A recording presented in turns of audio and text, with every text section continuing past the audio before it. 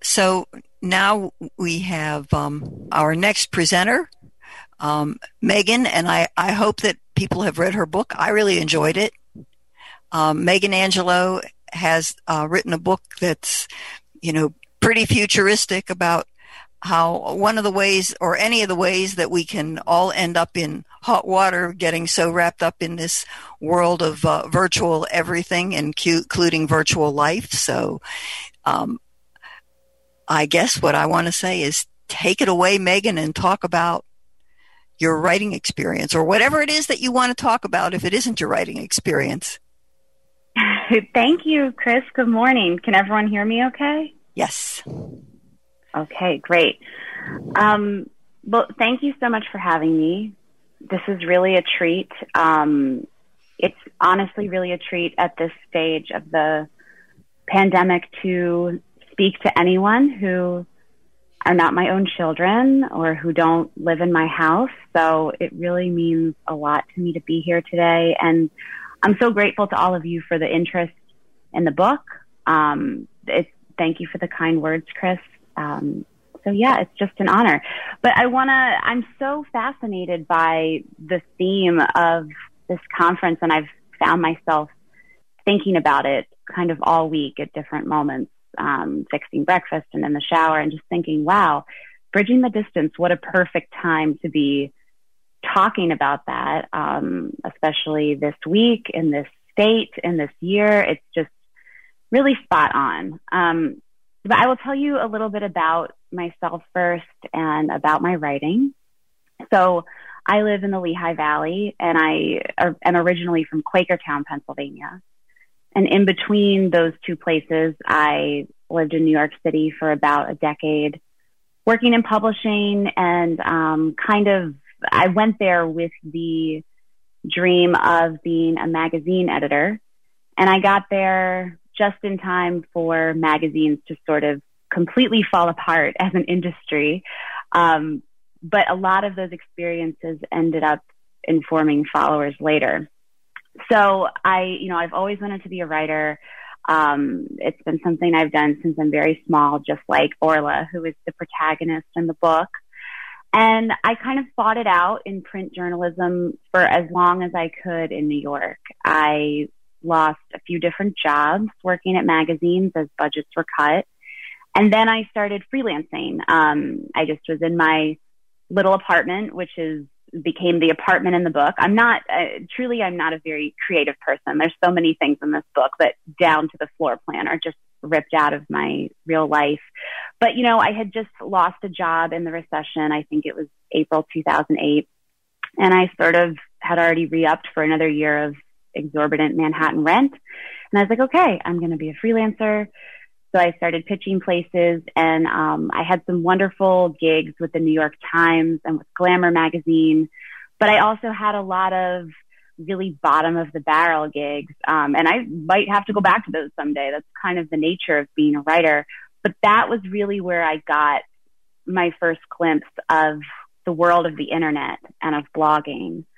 I would be doing things like working for AOL, which I don't even think has its own websites anymore. But I remember very clearly one of my first assignments after I lost my job was to write posts for AOL for $25 a post about the fashion industry. So I would write things like, Abercrombie and Fitch unveils, fourth quarter earnings. And it would be very neutral. And then I would scroll down to the bottom of the piece and see comments that were like, you're ugly. I'm going to come to your house. So this was where I began to realize that the internet was not all happiness and sunshine. And I started to kind of think about it very deeply. And I guess that's kind of where this book came from.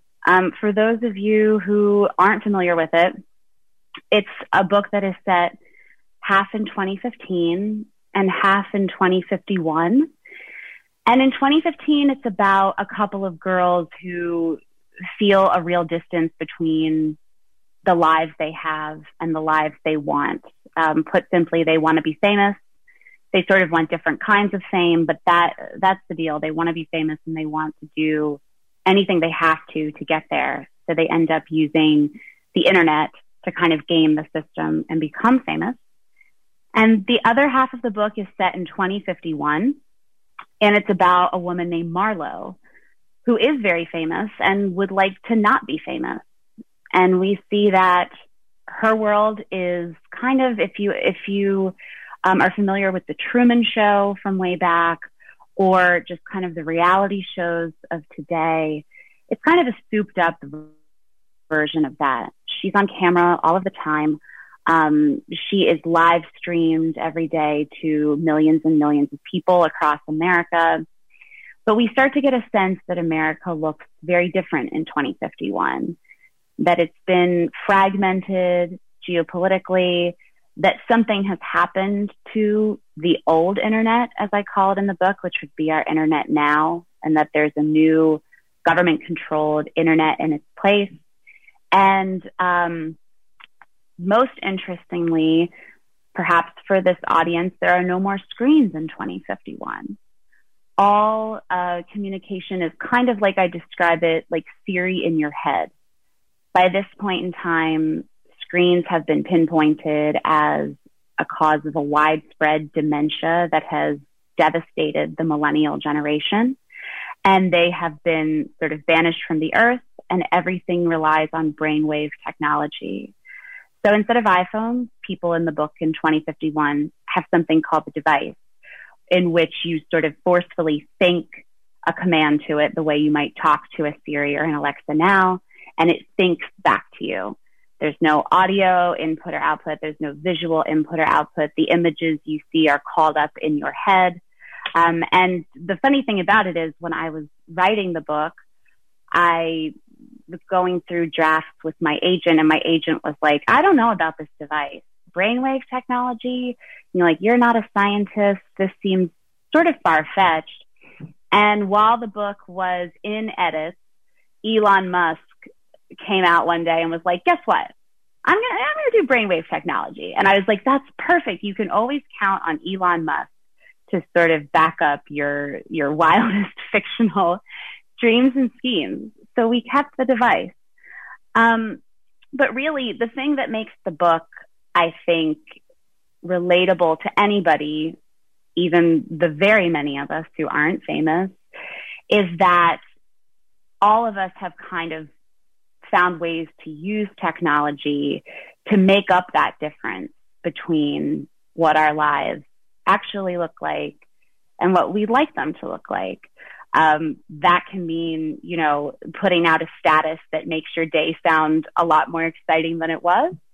Or that can mean, you look up and suddenly you've been reading or listening to Facebook statuses for 3 hours when you thought you were going to clean your house. I mean, it's really interrupted our plans. And that's what I was thinking about most when I was writing this book. So the really interesting thing about coming to you guys today has to do with the timing of this book.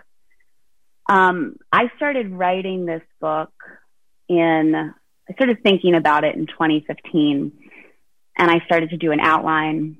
But when I really sat down to write it, when I opened a Word document and said, okay, page 1, followers, here we go.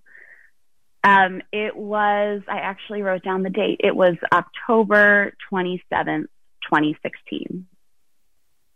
So I kind of, had an idea about what the world was going to look like over the next few years. We were coming up on a historic election, and, things had just kind of been swimming along for the past few years. And I thought, okay, what I'm doing here is I'm writing dystopia.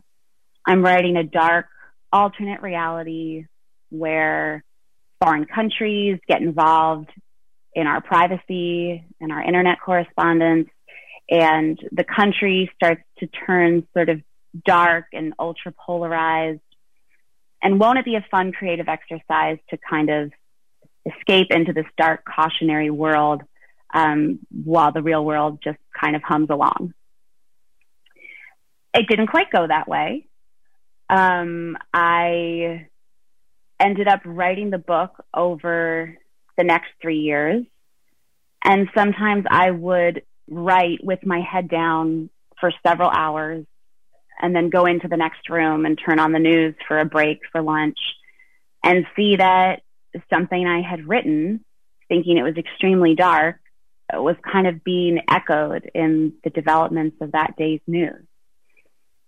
And that was not, I mean, you might think that's like a cool feeling, like, oh, wow, I feel like a wizard. But I didn't feel like a wizard because I still had to live in the world. And I started to feel kind of the way that I'm sure we've all been feeling over these past couple of years, no matter where your politics kind of naturally fall. It's been a time of incredible upheaval.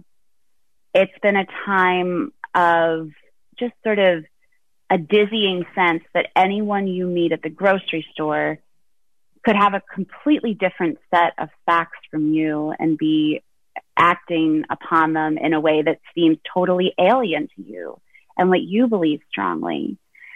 And so it was just a very strange time to be creating. And then, of course, it kind of culminated with the book coming out. The book came out in January of this year. And I went to New York in February to start.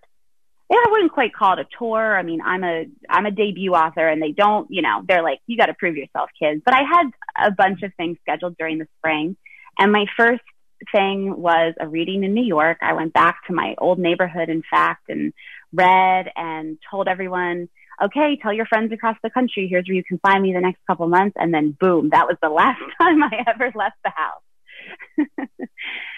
So, it has felt really strange to have a book out that's about dystopia at a time that things feel quite dystopian. And what I have really learned this year is that, talk about bridging the distance, we're all kind of going through almost a second reinvention. I mean, I hopped on a little early here and I heard my dear cousin Sue, talking about trying to teach from home. And yes, we didn't think we'd be doing that this year. That was not part of the plan. I mean, I think it's a small thing and it's a funny thing almost, but I think that one thing that stings about all of this just a tiny bit, if you are someone who loves words and stories as much as I do, is that this is the year 2020. And if you ever gave some thought to the year 2020 when you were younger or when you were a kid, it just had this incredible futuristic sound, right? Like I grew up in the 90s and I had this vision of the future imparted to me by the adults in the room that was kind of like, not just flying cars and sort of progress on that front, but peace and equality. And I just never could have imagined that in a year that sounds like the future, we would feel so suddenly and so completely like we're kind of on our own and like we have to invent everything all over again. And I would imagine that that's been especially challenging for an audience like you guys who have, I'm sure, found so many ways around the status quo and had to reinvent and dodge and be resilient in so many different ways. And now to have a new layer of challenge on top of all of that, I can't even imagine. But that's how it feels, right? Like we're on our own. And I think what I've learned in this year is that, I wrote this whole book in which I had to make a lot of decisions about what the future would look like. I mean, I don't want to spoil things, but I didn't just invent a device. I invented part of the country seceding and all these different things that feel really sort of out of my league as just a stay-at-home mom in sweatpants in the sunroom being like, one more episode of Daniel Tiger, guys, I have to finish this chapter. That was what should have felt so intimidating. But what I've learned this year is that it's a lot harder to make decisions for a small future. It's a lot harder to say to yourself, okay, this is what I'm going to do. to get through the third wave of this pandemic without cracking. It's a lot harder to look at your kids and say, this is what we're going to do, and you're going to go to school. In my house, it's like one kid is going to school because their pandemic plan just felt really good and on top of things. And the other kid, the school that he went to, said, well, we're just going to go back 5 days. And that didn't feel right to me. But the interesting thing is, I'm not used to my opinions counting in that way. I'm not used to having a finger on the course of my children's future in such an independent way, right? Like, I think that we've all sort of become accustomed over the course of our lives to the idea that if you want to succeed, you follow a certain set of rules. I mean, that was me. I was the type A first grader with her hand in the air, like, give me all the extra credit, give me all the after school clubs. And to me, the other half of that bargain, although I couldn't have articulated at the time, was that then, the world will deliver for you in terms of safety and in terms of decisiveness. The world will show you where to go. And now I find myself in this position where the rules have all been smashed to bits, and we truly have to kind of make up our own new ones.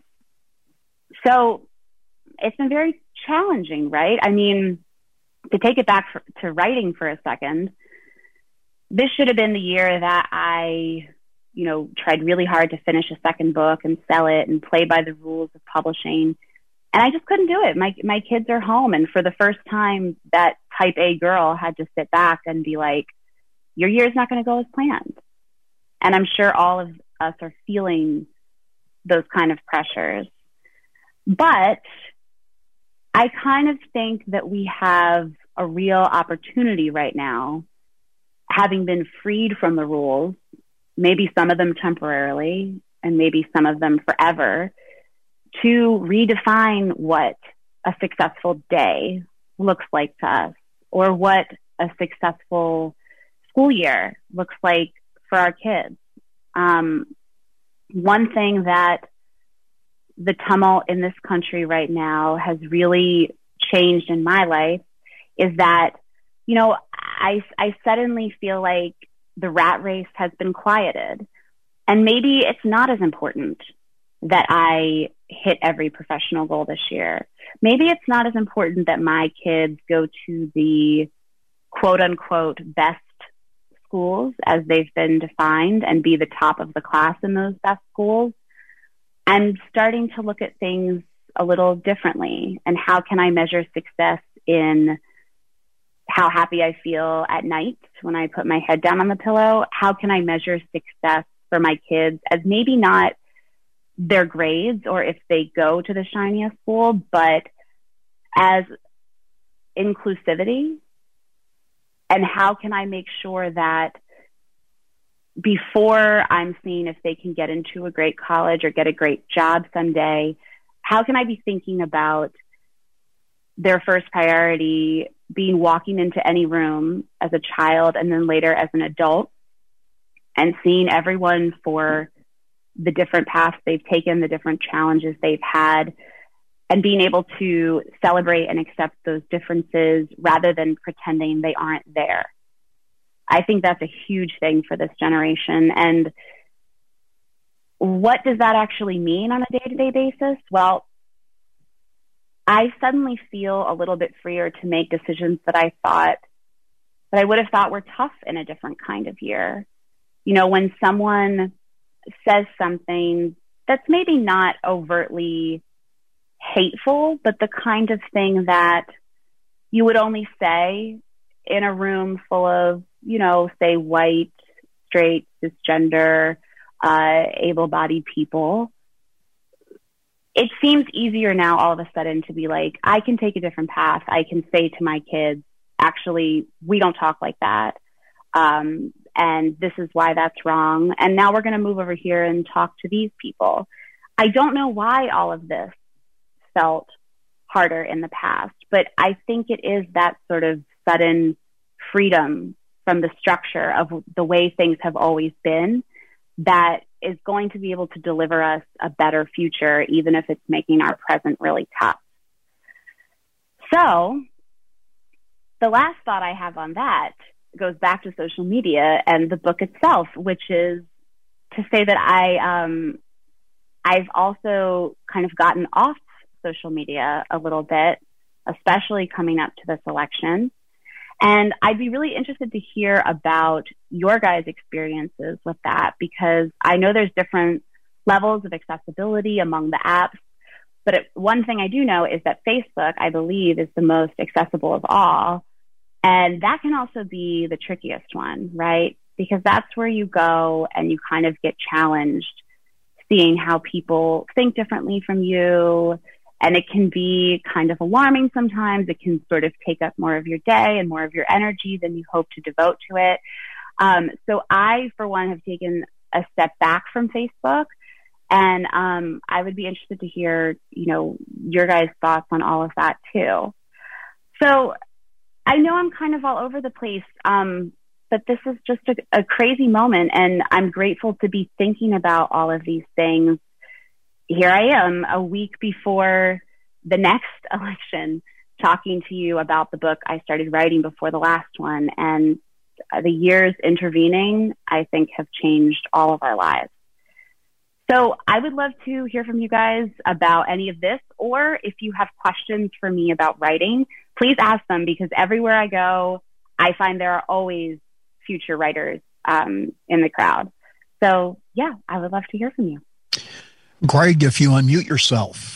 There you go. Okay. Well, good morning, Megan. Great presentation. It was a wonderful way to start my morning, at least. And I am a writer, hoping to get published someday. And I actually have some publishing companies in my town and city here that are potentially good targets for me. So I've got that. I've got that going on. So just maybe wanted you to talk a little bit more about the publishing process and like going through that and working with your publisher, because I find that kind of thing interesting. I too started out writing newspaper columns for a local newspaper, and it was fun, but as you said, print media. But then I also wanted to just mention quickly that as far as how I use social media, it's a way of bringing out positivity. So I try to, first of all, even before the pandemic, I started using social media to promote musicians, to promote local businesses, and to promote different things of interest to the community. And I still do that. However, I have also been using it to, I'll do some things on Facebook sometimes. What's something positive that has happened today? Everyone who reads, please comment, and I'll get a lot of things like that. And I just find it takes away, because there is a lot of what I call tribalism on social media. So I just find that it takes that away. So wanted to see if you could comment on the writer-publisher piece. And thank you again for your presentation, Megan. Oh, thank you, Greg. Thanks for being here. And yes, you make a really good point about the positive aspects of social media. In fact, it's kind of funny, right? Because, I mean, as I went out to promote this book, the early press that I did, which was like December, January, would all be like, wow, yes, tell us all these cautionary things about social media.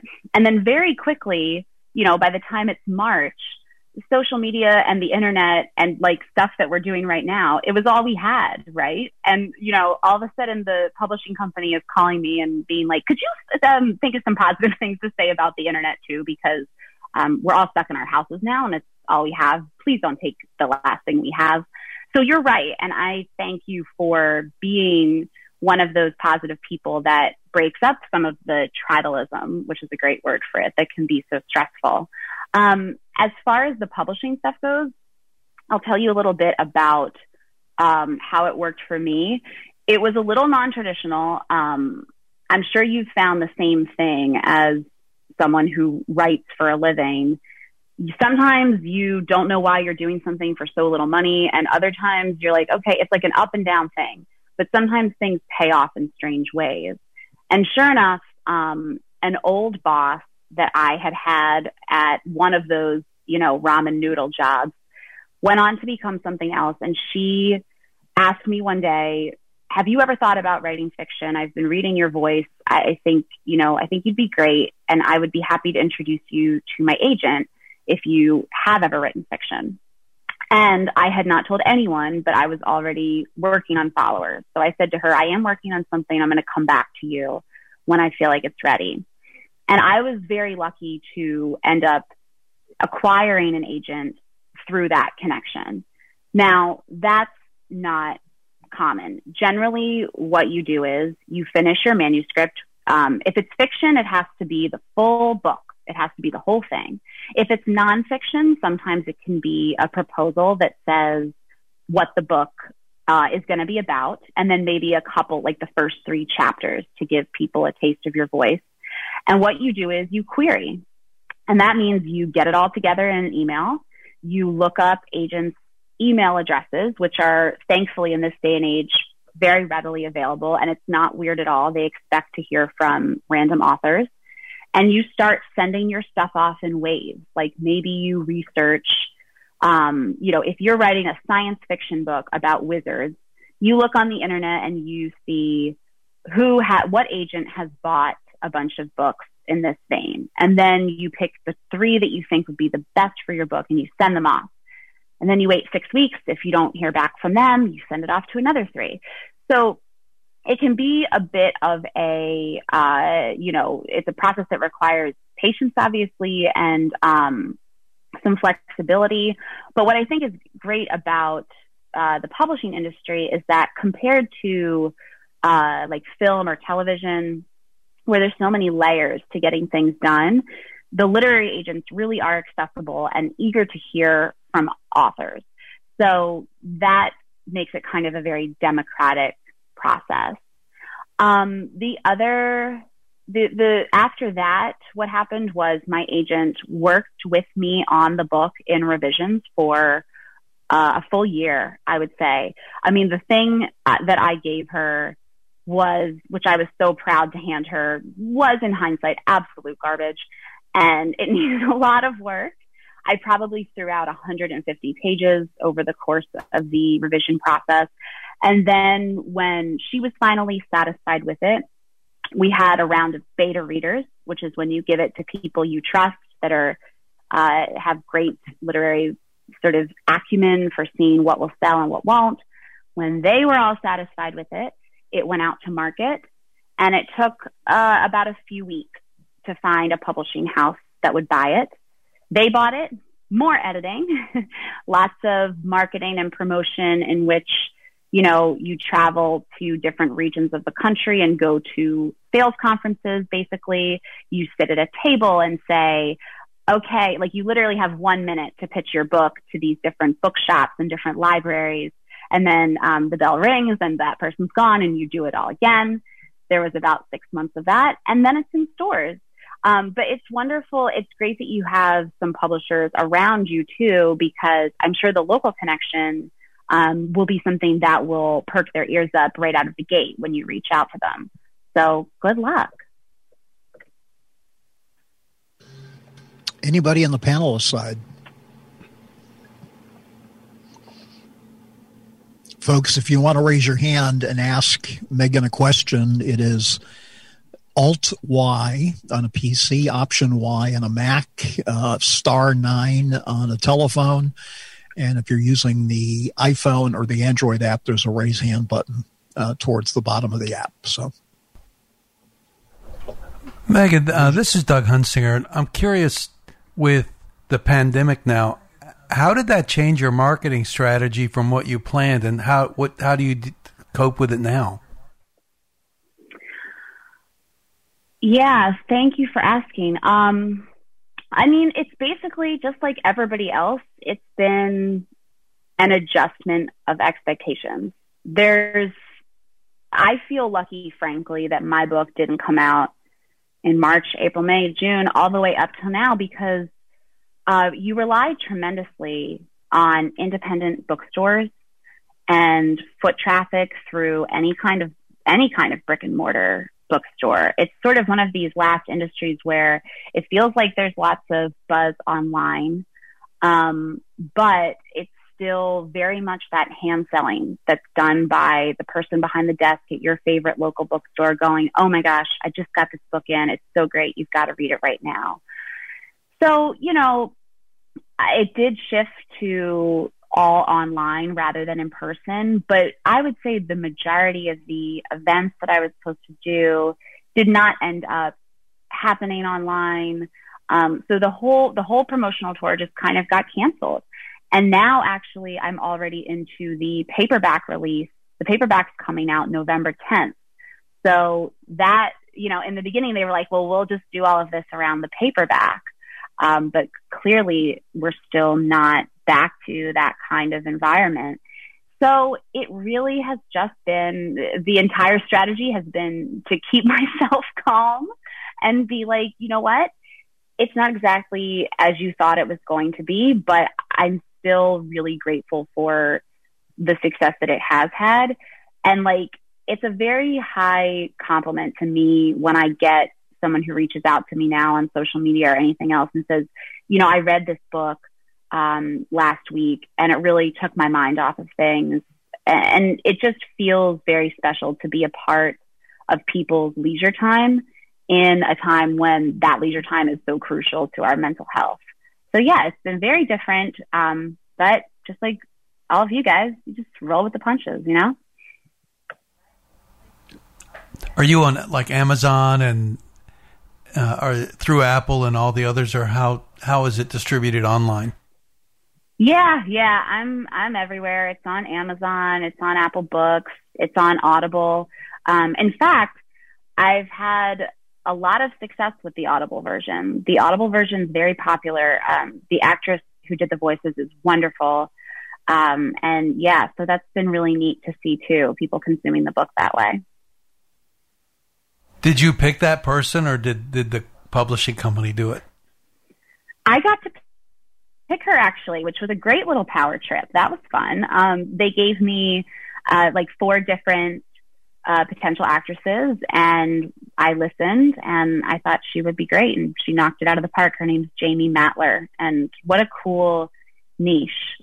Something I could absolutely never do. She does voices for all the characters, and it blows my mind to listen to her work. Oh, very cool. Well, Thank you. I'm sorry. I just cut my husband off. Isn't that rude of me? I do that all the time. Yeah, so does she. Thanks a lot, buddy. This is Chris Hunsinger, and I was just, it's really fascinating to see, as you said, we have so much more intentionality in our lives now that we can make our, like you could say, no, this child is not going to go back to school full time or whatever. And it's really interesting to see that the people that if you were drawing lines about where people's attitudes were, the people that were maybe what you would call libertarian types that said the government can't tell me anything, and the people who are, let's think outside the box and go into the future, are really now to some degree on the same side of the page, in that they're all saying we can make our own choices. We are strong. I mean, it's kind of interesting. It really is, right? And I mean, I just keep looking around, frankly, and being like, I'm sure the grown-up is coming soon, because I'm not qualified for all of this. It's just but I have to be. I mean, I've brought these 3 small futures into the world, and I have my own to think of.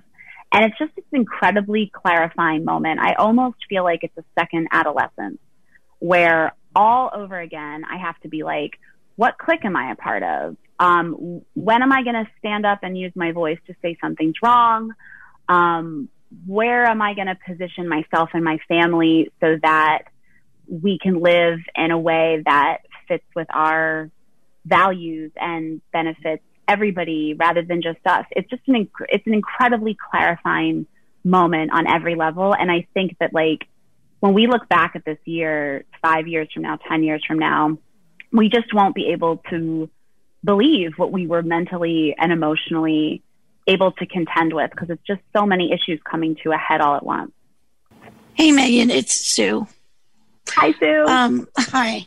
I really enjoyed the book. I just like you did a fabulous job with the characters, and just so much of Floss and how she just so deceptive and all of that. And I think that there probably really are people out there like that. And I wonder if your experiences in New York City, if you really saw any of that kind of, backstabbing, and did that give you any fuel for this book? Oh, yes. So what I saw most of all was just like the weird ways in which fame gets manufactured, because I just thought I sort of ended up becoming a journalist, especially when I worked for Glamour and the New York Times, where I was doing a lot of entertainment stuff.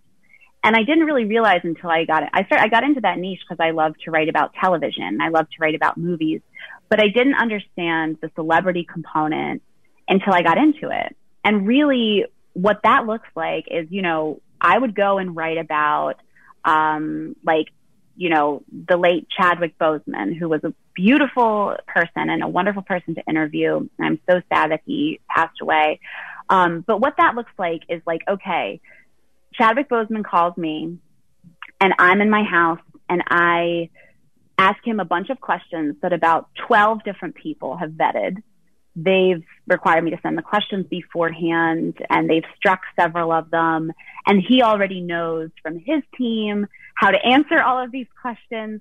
So it's incredibly manufactured. And for the people who are just coming up and for the people who are really striving to be famous, they are learning to do that manufacturing before they ever have someone working with them. Young people now, they know how to stage themselves from their bedroom better than a whole team of stylists, photographers, and photo editors knows how to do it at a photo shoot. And so what it's sort of led to is this class of fame seekers who they're not as focused as much on having a talent or a creative contribution as they are just building their brand, as we always hear, and kind of getting followed for the way they look online, the things they say online. And so, of course, the central girl doing this in the book is named Floss. And she's very beautiful. She's very cunning, but sort of the quality that's most important to her becoming famous is just she's a little bit shameless. She's a little bit willing to sacrifice a bit of her dignity and put herself out there again and again and again and again until people just sort of accept, like, okay, I guess this is someone we should be looking at. And that's how a lot of people are getting famous now.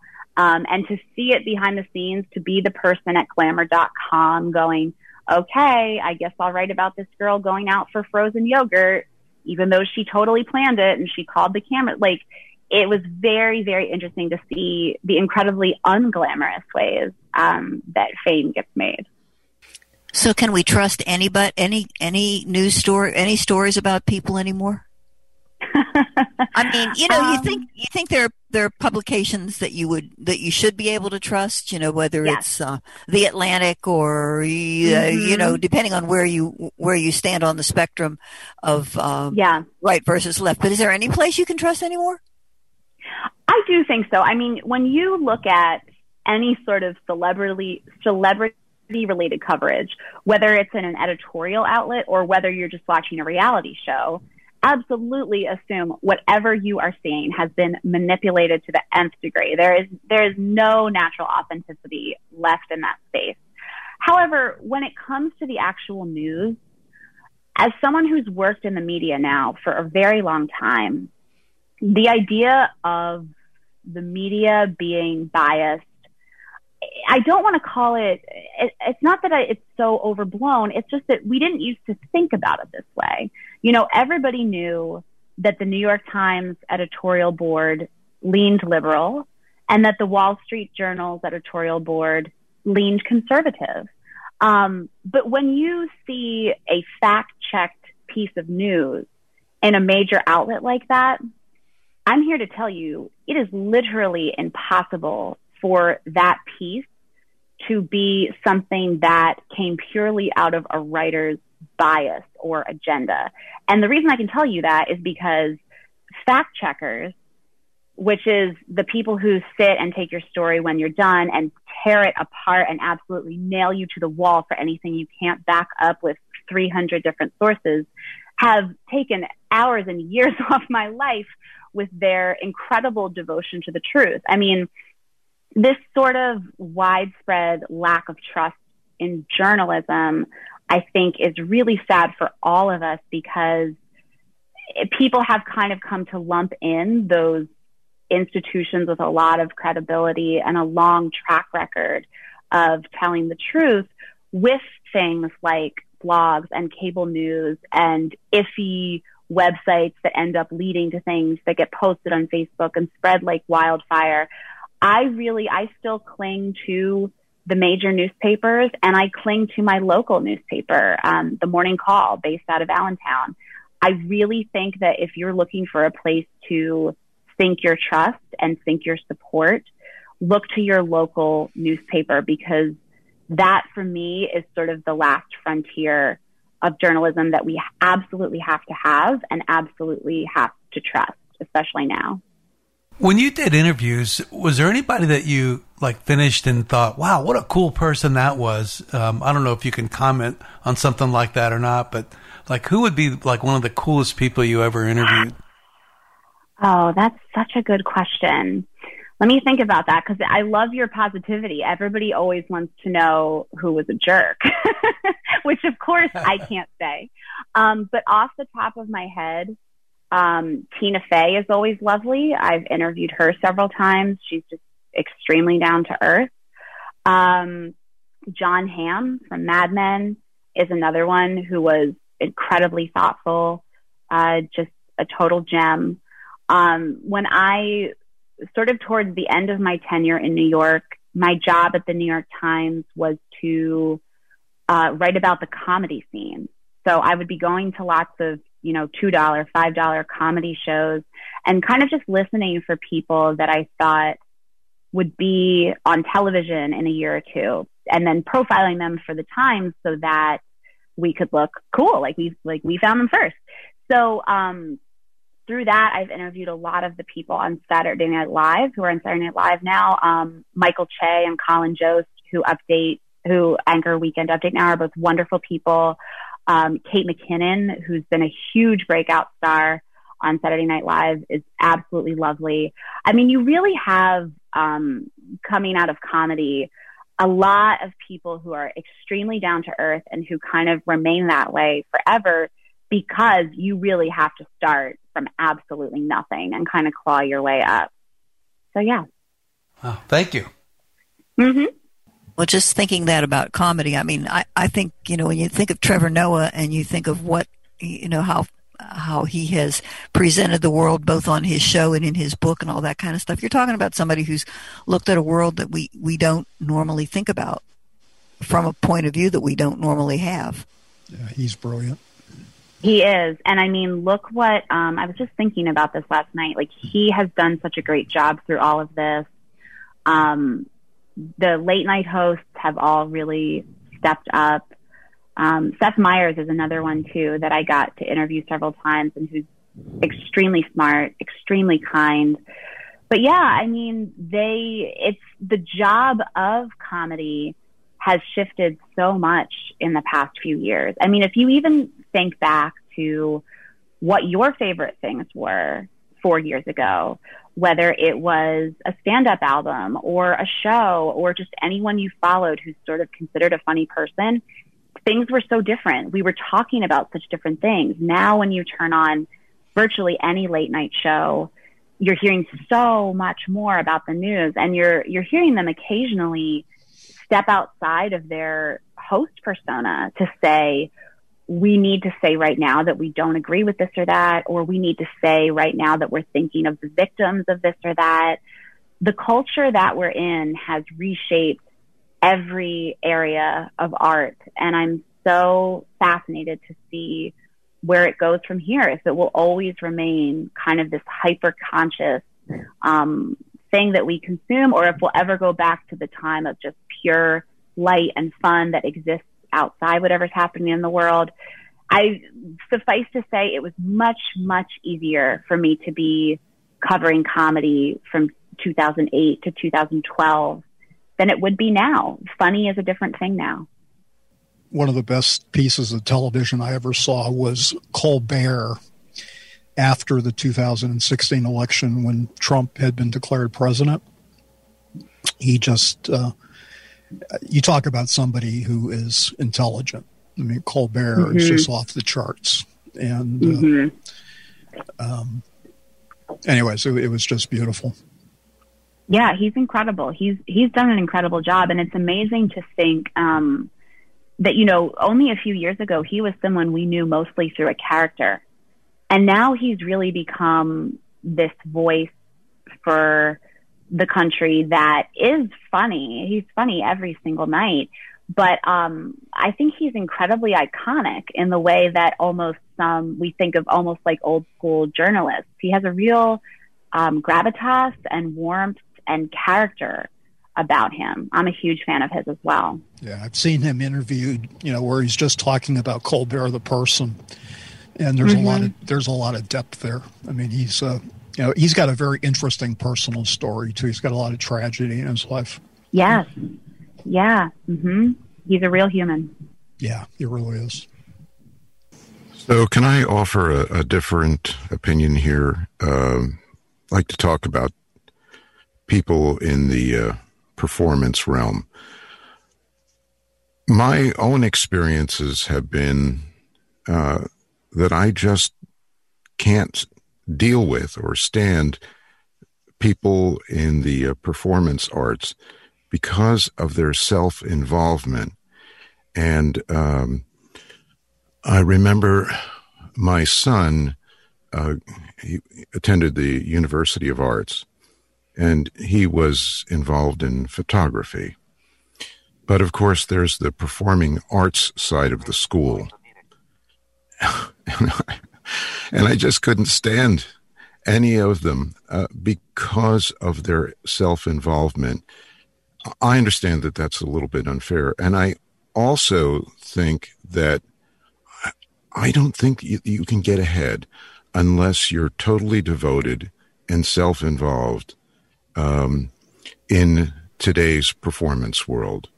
Do you think that that's true? Or have you met people who are genuinely themselves and not always on? Yeah, always on is a really interesting concept because there are definitely those people out there, right? I mean, I have sat across from a restaurant table at someone thinking, what am I possibly going to take back to my editor because this person is just playing a character? And, you know, the two worst kinds of interviews are the ones where, as you say, someone's always on and they're just kind of a heightened version of a person, or the interviews where someone is just saying the same 5 things their publicist told them to say over and over and over again.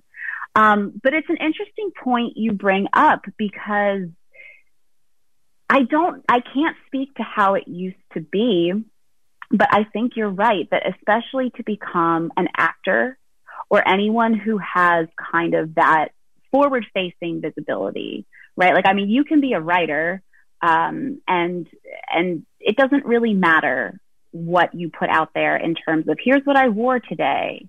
Here's, here's the shake that I like to drink for breakfast, which is a good thing for me because I've pretty much been wearing the same 2 pairs of pants for the last 8 months.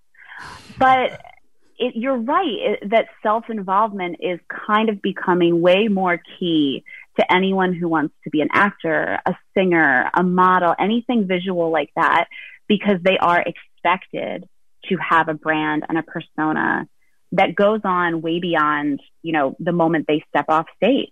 And I do think that some people are born with the kind of personality you're describing that is not your favorite kind of personality. You're born with that kind of persona, and that makes you a very easy fit for this. But I also think there are a lot of people out there who say, I'm going to stay authentic. I'm going to stay down to earth. And for them, it is a struggle because they are continually challenged by that machine. You know, even me, the tiny little dose of spotlight I've been given for this book, I constantly have the people around me saying, can you please post more on Instagram? Can you please? And then I'll post like a picture of like the leaves outside my house, right? And they'll be like, we meant your face. Can you please post your face? Can you please do some videos? Can you please talk about, you know, your favorite socks? It's not natural to me. And so I mostly just say no, but it is a bit of emotional conflict because even when you're just putting out a book, suddenly there are people around you whose jobs and salaries depend in some small part in how willing you are to play ball. So it's kind of a very tough game to find your way through in a way that makes you feel really good about yourself and your choices. So I would not want to be the people who are really, really famous because you're right. Sometimes they are very self-involved naturally, and other times maybe they look self-involved, but they are struggling too with that perception. Well, it's sort of the death of humility as a character trait, and that is sad. I think that's the greater lesson that people seem to be learning, that there is no room for humility, that somehow humility now is seen as a character flaw. That is sad. Mm-hmm. I think you're right. And I think, unfortunately, that's not confined to the performing arts. I mean, if you look at kids coming out into the workforce today, they are encouraged too to, be on different kinds of social media and to do a lot of things that just didn't enter my head when I came out of school in 2006, which is really not even that long ago. So it is kind of pervading all these different types of people. And if, one thing that I think maybe will come out of this moment is that maybe we will take a look at those rules again. In the book, I won't spoil it, but there's kind of a massive event that is going to happen and that happens between the present and the future that does kind of break all the rules about this stuff and forces us to start over. And the reason I put that in the book is because I wondered the whole time I was writing it, when or what would take us off this course. I signed up for Facebook in 2003 when I was a college sophomore. And to be totally frank with you guys, I thought I was going to use it for a couple of years to see if, that cute boy from across campus was at that one party last night or not. I did not imagine that I would still have a Facebook page as a 36-year-old mother of three. But I never felt sort of this tipping point until now, frankly, where I was like, I have to get off it. So this is what I'm constantly thinking about. What would stop this freight train? And maybe this moment won't stop it, but will have us reassess the speed of it and the direction of it a little bit. On that note, that sounds like a hopeful thing to me. I think we really do need to reassess how we look at social media to control our lives, but we run out of time, and we certainly do want to thank you, Megan, for your morning and your thoughts, and certainly it did give me food for thought. Well, thank you guys for having me. It was an absolute pleasure to be with you. I'm really honored. Fun presentation. Thank you.